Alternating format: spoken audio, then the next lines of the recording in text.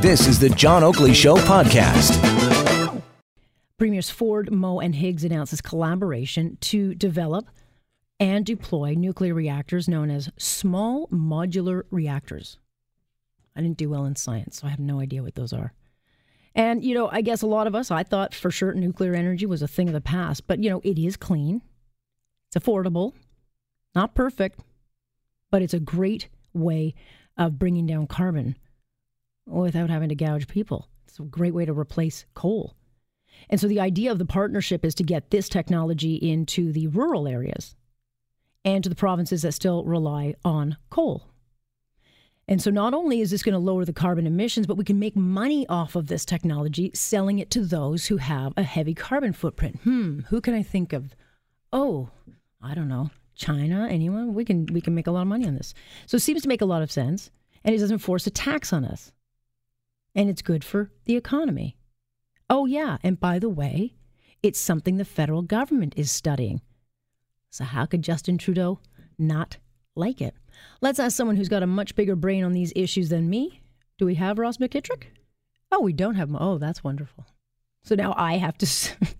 I'm going to explain nuclear modular things. Yeah, no, that's not going to be me. Well, we are waiting for Ross Mckitick to come in. He is, of course... an expert on a lot of these energy issues. But the way I see this issue is if we have the technology available to us and we are told that we have it, this thing's not an overnight thing. It's about a 5-year venture. So it's not going to come in immediately. But if you've got a solution, and it's a solution that does not cost anybody money, and it's a solution that we can utilize in all sorts of areas of this country, a lot of areas that still don't have. I mean, not everyone's in downtown Toronto. There are a lot of areas in Northern Ontario that don't have the luxuries we do. So if you can supply them with this kind of clean energy, then that to me is an absolute win-win. And I get it. There are downfalls of nuclear. And there will be those who say, well, you can't do that. That's why we got rid of nuclear. But we would be stupid not to investigate this. And so let's get the big brain on now. He can pick up where I've left off. Ross Mckitick is a professor of economics, Department of Finance. Hi there, Ross. Hi, Alex. All right, explain to me how these small modular reactors work. I mean, I'm envisioning like a mini reactor driving around. What are they? Well, there's been a lot of technological development in nuclear since we built nuclear reactors in Ontario, which I guess is going back 30 years. So it's just as the name describes, it is meant to be more of a scalable reactor process. And then a lot of the innovation is also concerning the generation of waste and the reusing of the nuclear waste.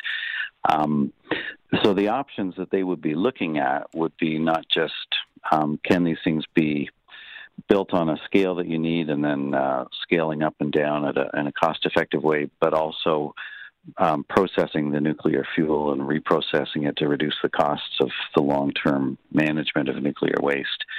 Like I say, the technology has changed a lot, and so they're going to have a bunch of different options.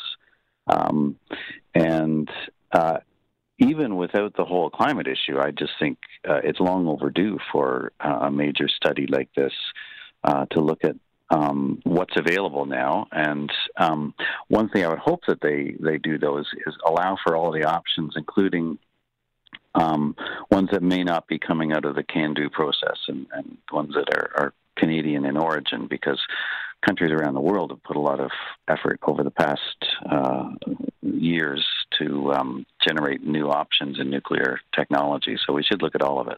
Right. And the federal government doesn't seem opposed to this because they've also been studying this issue. So, if they're looking at it and if these premiers come to them and say, hey, look, here's an option, instead of going and taxing everybody, here's an option that you yourself are looking at. So clearly this is an avenue that has a lot of benefit. Yeah. One of the problems Canada has run into, and Ontario especially with nuclear, is there seems to be a history of cost overruns. So the projects will get approved on the basis of this is how much it's going to cost to build, and then the refurbishment costs down the road, and then as as we found, when the day actually comes, they cost a lot more to build. They take a lot longer to get online. Hopefully, one of the big questions, and they'll have to look at this very carefully, is are we going to get into the same kind of bind where you have reactors that cost way more to keep them running than we expected? So we shouldn't put ourselves in the position of being guinea pigs for anyone. We should be only looking at well-proven technologies and technologies where other people have demonstrated what the actual cost is to get them online. Right, because there are the downsides of it. There's toxic byproduct that the uranium-fueled nuclear cycles. Have they come up since we've closed out of nuclear here in Ontario? Have they come up with ways of disposing, or outside of Canada, have researchers come up with ways of getting rid of this, the toxic side more safely, I should say? No, for the conventional nuclear reactors that generate long-lasting radioactive waste, it's just put into storage. The U.S. looked at trying to develop a nuclear waste repository deep under Yucca Mountain, and they spent decades and well over $1 billion just studying it to try to find whether that would be an option, and never got around to approving it or operating it. It's a difficult issue that every country with nuclear reactors contends with. And as far as I know, our nuclear waste is stored locally at the reactors. It's not something where we've ever tried to develop a centralized waste repository. Why did we, get rid of the nuclear option here in Ontario? Was it just the health implications and just the fact that it was thought to be very out of style? I don't think that was it. I mean, there's local opposition to having any kind of large power plant, certainly including nuclear. I think it was more the cost that one of the ways that it got through in the first place was a big issue was the liability insurance. That in order to get insurance coverage, since the calamity that you'd be insuring against would be so ruinously expensive, it took special legislation essentially to eliminate liability for the nuclear power plants, or at least cap it at a very low rate to make the insurance affordable. And then a lot of the construction costs, as happens in our electricity system, it just became very difficult to figure out who was paying the bills and what was getting foisted onto taxpayers. And so we, even though now we get about 55% of our electricity from our nuclear plants, it cost a lot. It was a very expensive proposition to get them up and running. And I think after that, given how inexpensive more conventional sources like natural gas are, it hasn't made sense.